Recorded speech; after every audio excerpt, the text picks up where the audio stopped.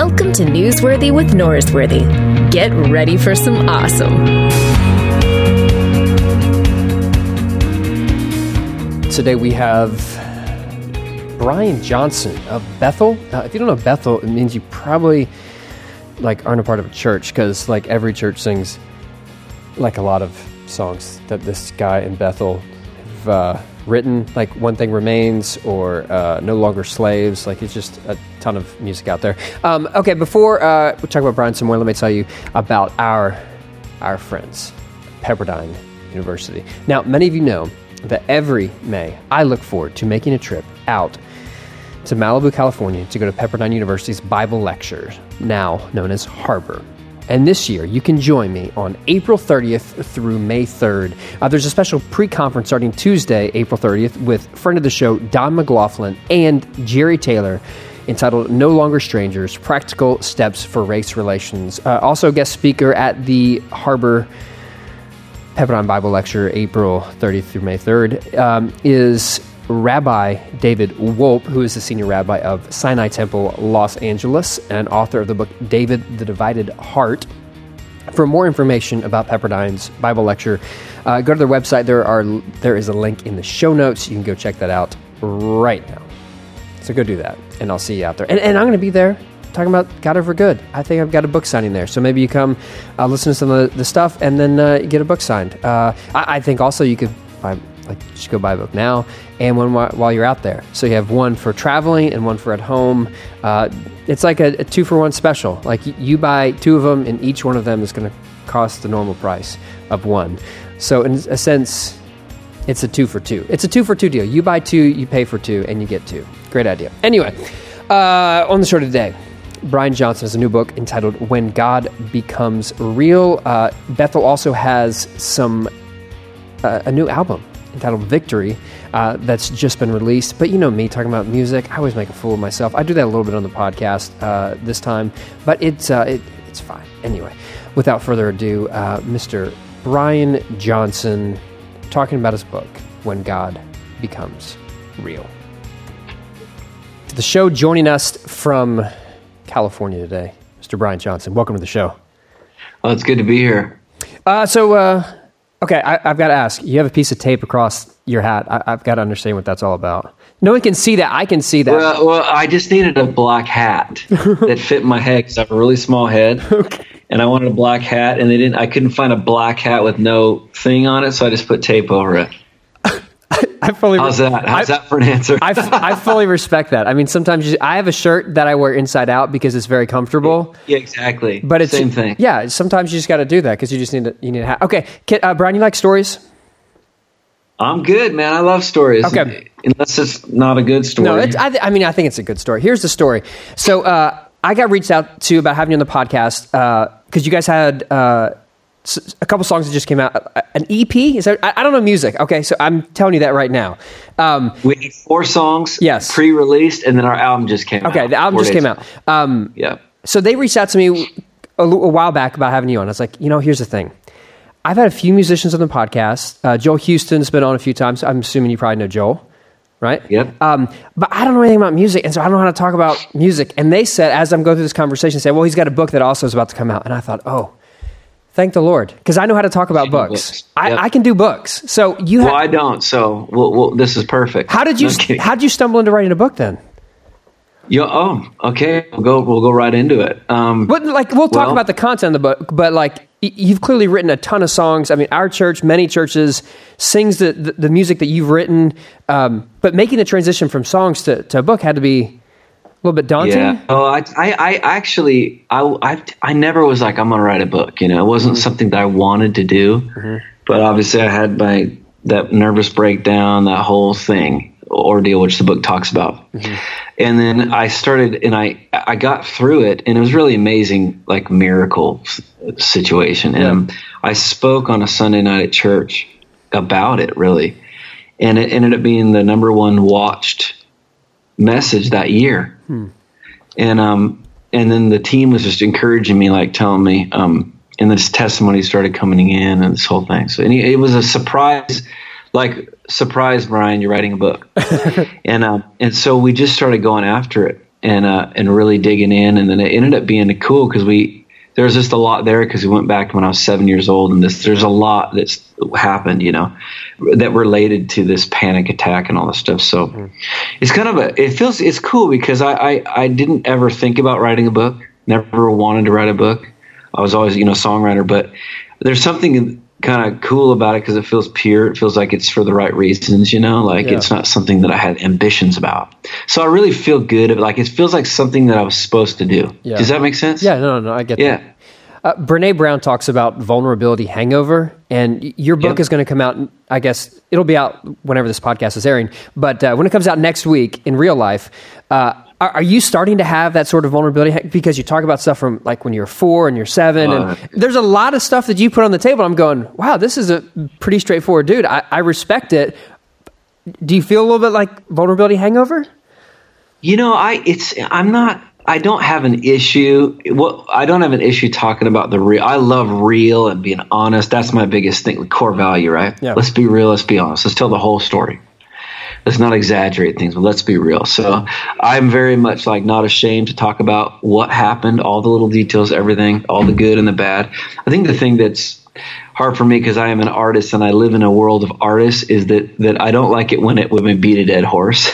Yeah. and all the attention's on, Brian's and so it is interesting where it's like, we're still talking about me, and you know what I mean? Is there something else? Yeah. So it's fine, but I'm not afraid to talk about it because I think it's a thing that's happened and a lot of people can identify with it, and I know that there is a hope.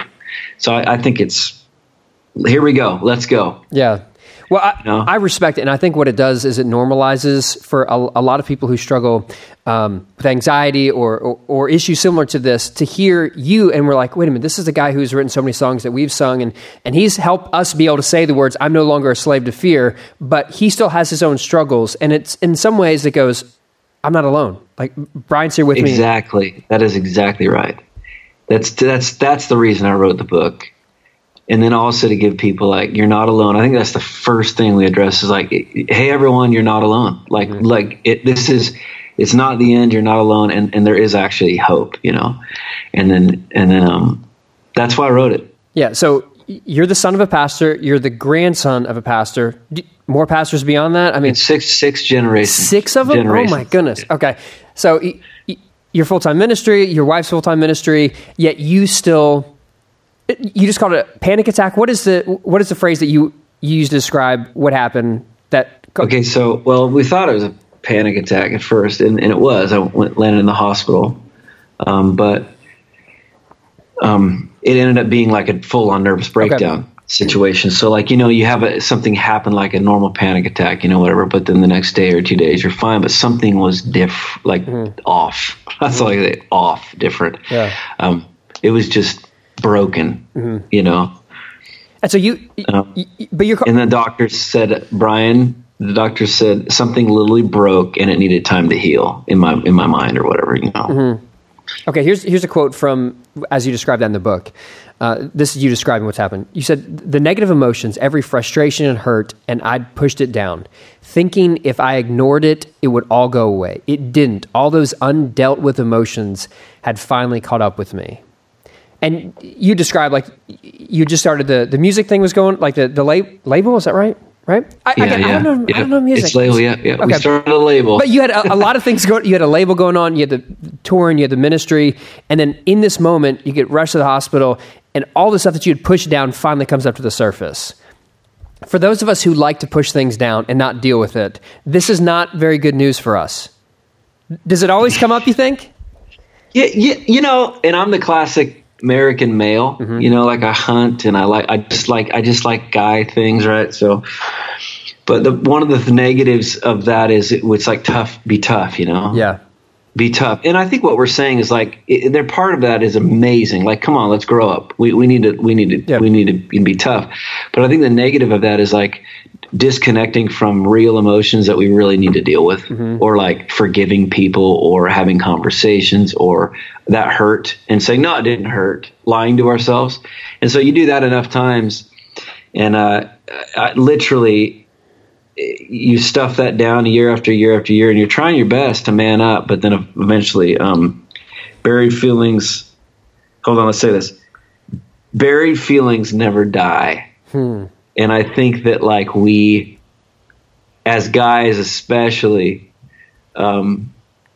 we need to be tough, but we also need to be connected to our emotions. And I even hate saying the word emotions, right? Because it feels so like, but there's something to that that's like, we do need to be knowing what's going on inside of us. And this is a tricky one because I life hasn't gotten easier, but I do know that there's an anchor, that I have memory of where to go. If I start feeling myself go a certain direction, what to do, where to go, What does that feel like? When you, like you said, you're going this direction, what does it feel like?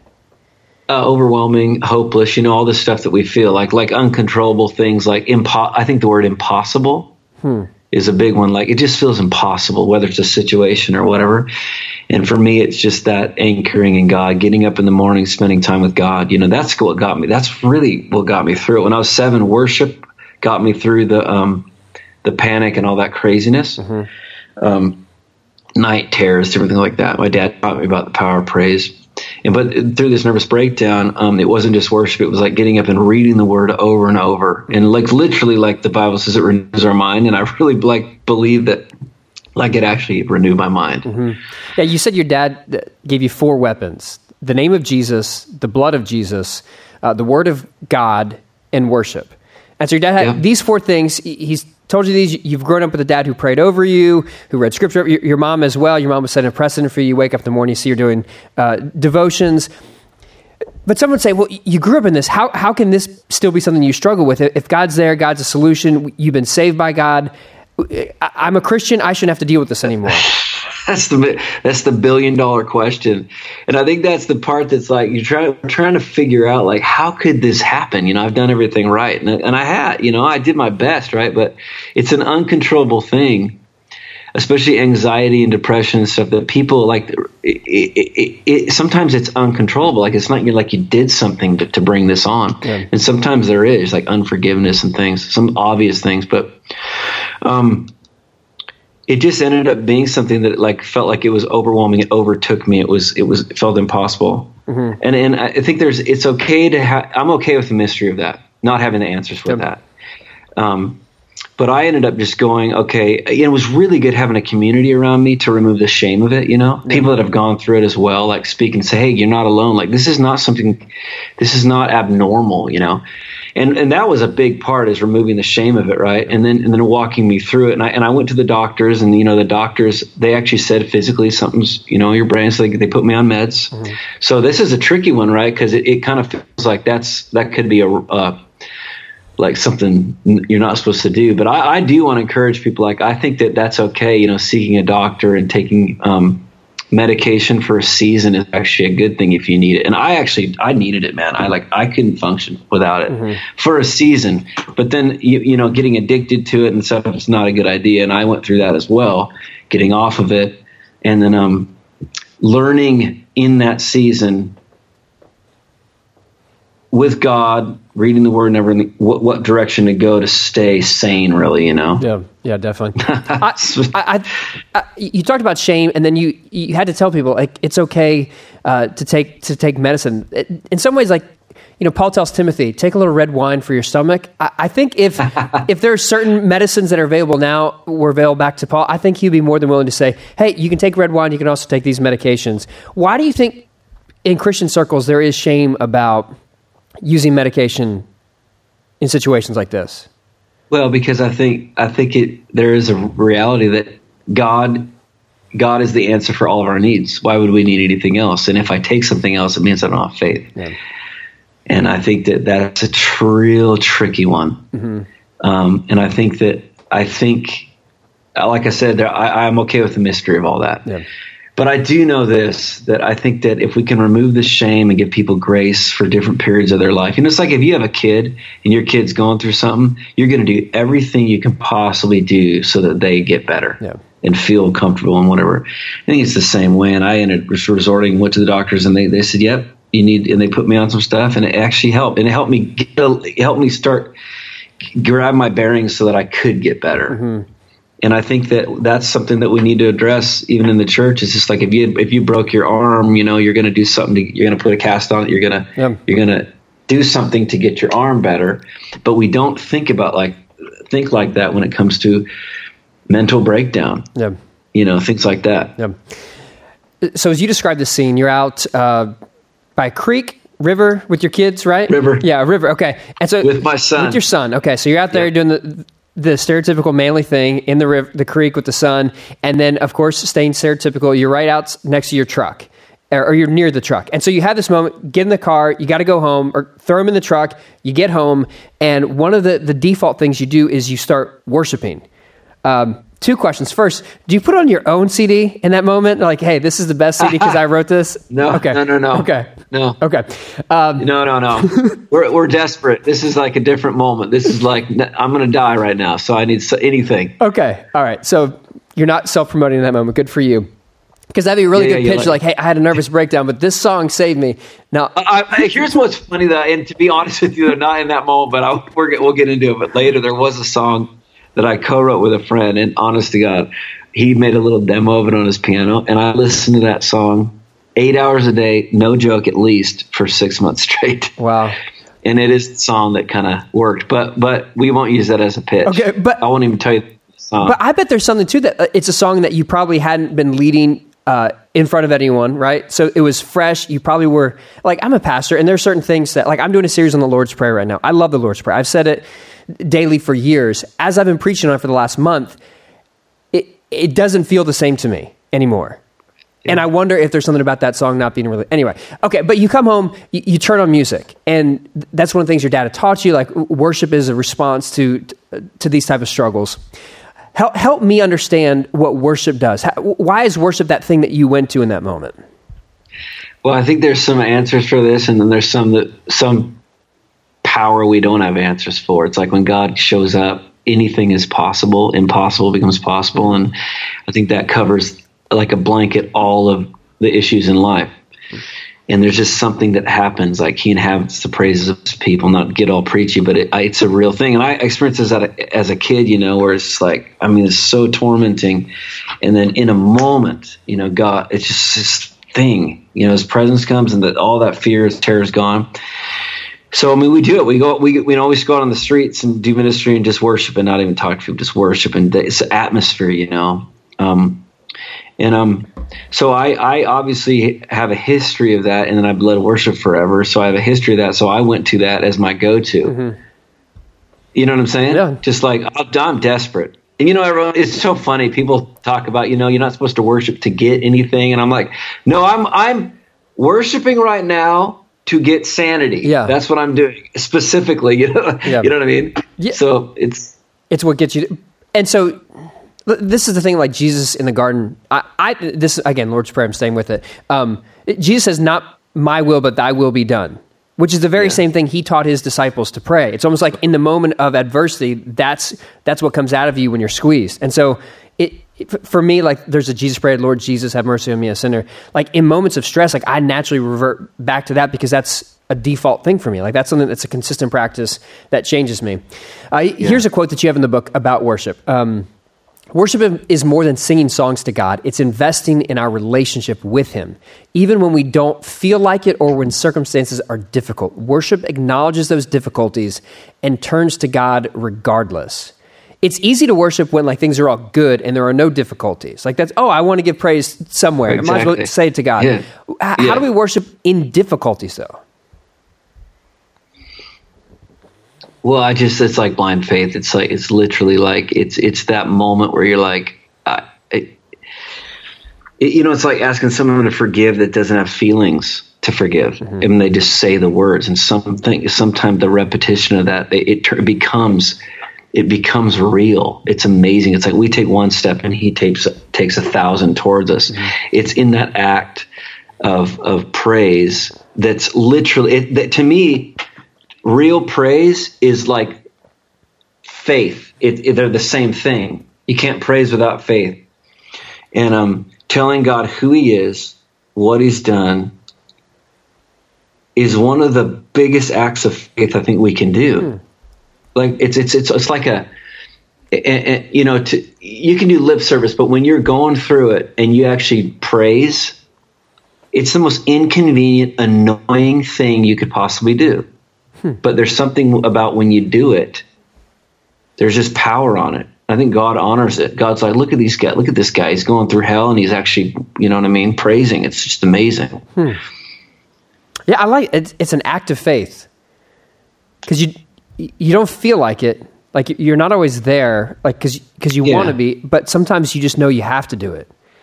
And not like you're punching a clock so that God's on your side, but like you have to, because this is all you have to get through it.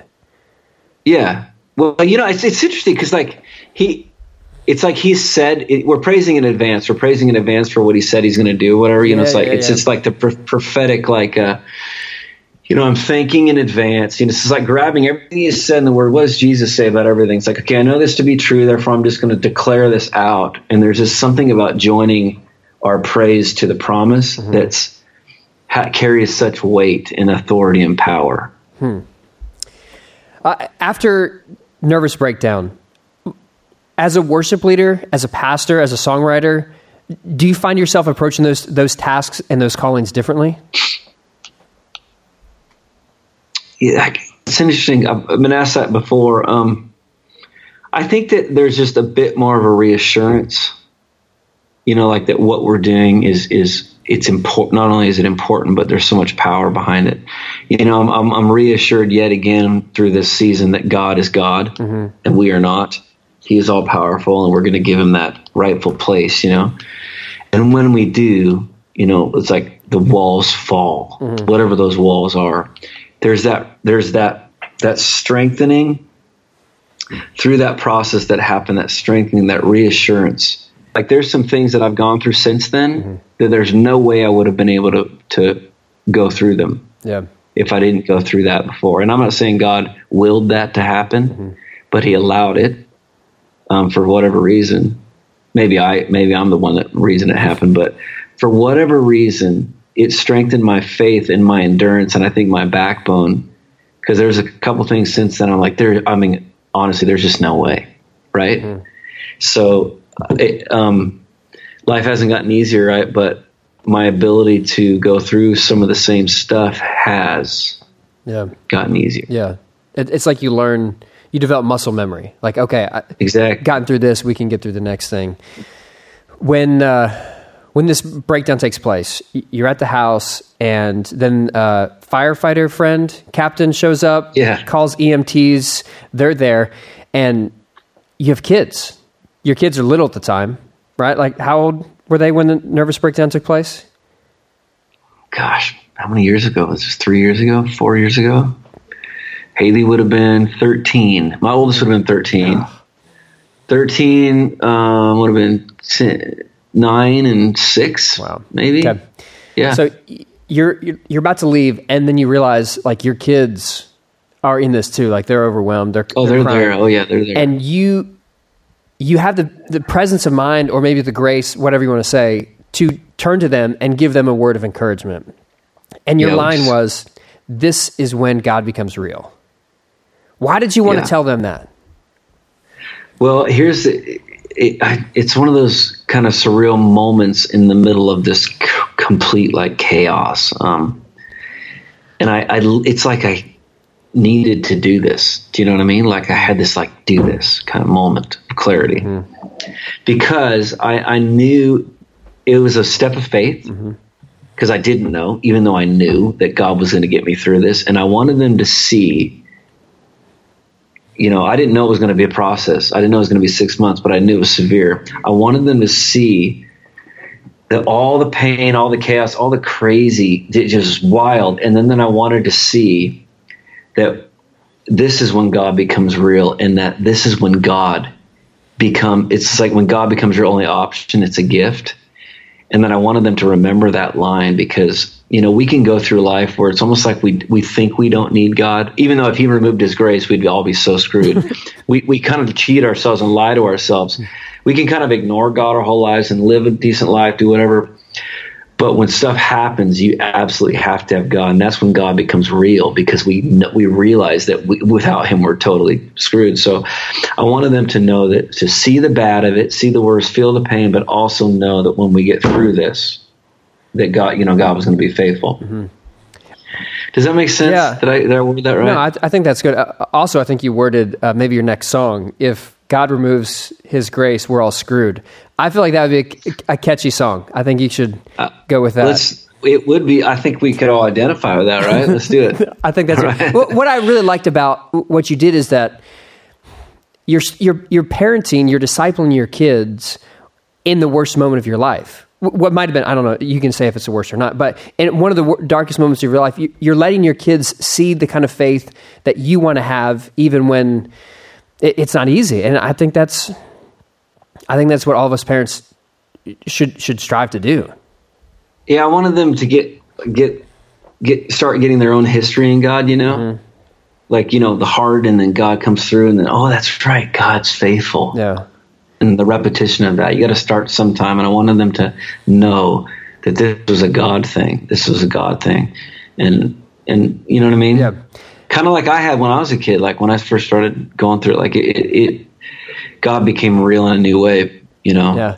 You tell a story in the book about how you'd wake up in the morning and your mom was having devotions, reading Bible, praying, and you would see the light coming in from the living room underneath the crack of your door, and you'd stumble out there, and your mom wouldn't push you aside, but she'd let you sit there with her. And in some ways, you're doing the same practice of like inviting kids into how you're connecting and relating and processing everything through the lens of God, but in a really dark time. So I think that's great. Okay. Yeah. And sometimes you can overshare with your kids, and I probably overshared with my kids. I think it's important to not keep them outside of real life. Mm-hmm. I think parents keep their kids outside of real life until they turn 18, and it's like, here you go.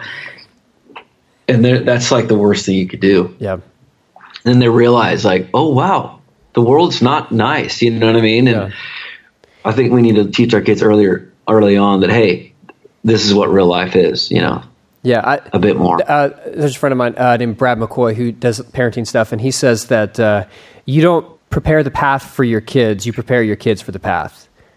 Yeah, that's good. It's that same idea of doing that. Yeah. Okay, let me tell you something. I'm terrified of interviewing musicians because I don't know how to talk about music. And so I want you... I've interviewed hundreds of people who've written books, but like a musician, like talking to Joel, I'm like, so Joel, you wrote that song about the oceans, huh? That's really cool. I like oceans. What is a good question to be asked about a song? Like, what next time I have to do one of these musician interviews, like with Joel, tell me what I'm supposed to say to him. Oh man. Do I ask like, what is the right phrase? Sloppy wet kiss or unforeseen kiss? Like, I can ask that question, but that's the only one I got. Maybe ask him like how he got the first idea for the song. Okay. And you'll find out sometimes it's like spiritual, and sometimes it's completely like random. I'd say random at least 50% of the time. And I'll give an example. Like there's some times where you're not even trying. Like you're driving down the road or taking a shower or whatever, and you just get this idea, and it ends up being like 10,000 reasons or something. Yeah. I think Matt Redman said he got the little drum beat part for the end of the verse because his kids were watching Peter Pan the night before or something. I'm serious. Like there's things like that. I remember I was trying to find a bridge, this missing melody piece for this bridge on this part, and we had a deadline, and I remember waking up Saturday morning, and I get out of bed, and I've got in my underwear, and I grab this little guitar by the bed, and I sit up, and I just push record on my phone, and I sing it, and there it is, and it's just like it comes in the most not typically, people think you light some candles, and you just get in the mode, and you write this hit song, and so real good songs, in my opinion, come when it's more normal. Yeah. And it kind of hits you upside the head when you're living normal life. Yeah. So I'd say ask him, when did that song start and how did you finish it? And have him tell you the real story, not the fake story about like, you know what I'm saying? Yeah, no, I get that. The real story. Okay, I think part of being an artist, and this is not just musical artists, but artists, is that you're aware. Like, you're always aware to what's around you. And whether it's the Peter Pan, I don't know how that turns into a song, but whatever. But you're aware of, like, all the little peculiarities of life around you, and somehow you see there's something transcendent in that, and your job is to somehow like record all that and to share it with the rest of the world. Yep. Or like you say it in a new way. I think that you talk about oceans. You're talking about something that's been said a million times, but you're saying it in a new way, and it kind of like, oh, that feels like that's it. There's something on it. Yeah. Yeah, that's exactly right. Because everyone's heard that same idea, but you say it in a fresh and new way, and it connects. Yeah. Okay. That's good. Thank you. That you've helped me out. I feel like I've helped promote your book, and you've helped me figure out how to talk to musicians. And I think this is important. We say, my dad always says this when he teaches the songwriters and worship leaders. He says, write what you want to see the church look like in 5, 10, 15, 20 years. Like, that's good. Like write what the church should be singing and what the church should look like. Yeah. And a lot of times I think as songwriters, we can get into a rut of holding the church back because we're writing from diary. We're writing from our journals. And I think there's something where about songwriters, we need to be honest, but we also need to be like a prophetic people who are writing what the church, what God said the church is to be, and launching the church forward. And I think that's a huge deal. Yeah, that's good. Okay. And also, it's the hardest thing for a creative to do. Why is that? Because creatives are naturally like selfish and self-absorbed and writing about my creative and and there's most of the time there's not a lot of hope in that. Wow. Did I just say that out loud? There's not a lot of hope in just staying in yourself like that. That's you know what I mean? No, that's insightful. That's good. Like David was a genius because he did that, but he also used it as a platform to launch people into the more and the God and the hope, and God was faithful. He always had this. He was like, you look at him, you're like, man, you're depressed, but then he would always somehow change it on us, like, but you're faithful. Yeah. But a lot of artists don't do that. They don't put the hope in. They don't have the. Yeah, they don't turn it forward. Okay, you said your dad teaches the songwriters, musicians. Your grandfather, 6 generations of pastors. My tradition, I'm from the Churches of Christ. The idea of a pastor. So your brother is teaching pastor, senior pastor of Bethel now. Is that right? He's the local pastor of Bethel, so in Redding. Okay, my tradition. There's never been pastor says, okay, my son's going to be the next pastor, and none of that. It's completely foreign to my tradition. What are we missing out with this sort of the family business model that some tradition, obviously Joel, for example, his family, they're all in the game. What are we missing out on that? What's the benefit that what is one of the benefits that you don't experience when you don't get to see that sort of thing? I think there's a trust there. You're in the family, right? So you're committed. There's a commitment that's there. You grew up together. So there's a lot of doing ministry together is just, people spend 30, 35, 40 years just to get to know the person. It's like marriage. It's like, I've been married for I've been married for 19 years. And you'd think after a couple of years, you'd have it figured out, right? But there's a process of getting to know the person. And I think when you grow up in the same family, there's just a knowing, I know how my dad thinks. Yeah. Do you know what I mean? Yeah, it makes perfect sense. And so that's there. You have a, I'm sure there's negative and positives to it, Of course. Yeah, that's good though. Brian, let me just say, as a pastor, thanks for writing some of our songs. It's really helpful for you guys to put those out. So keep writing those because we need them. Yes, we will. And we'll keep doing that. Yeah, I know you guys are going to be in Austin soon. So that's where I live. So I hope you enjoy our time, your time in my city. But all the best. Congrats on the book. The book is titled When God Becomes Real. It's out the first week in February. And I'm proud of you for writing such an honest and transparent book. So well done. Man, thank you. Thanks for checking out Newsworthy with Norsworthy. Make sure to subscribe to the podcast on iTunes. You are now adjourned.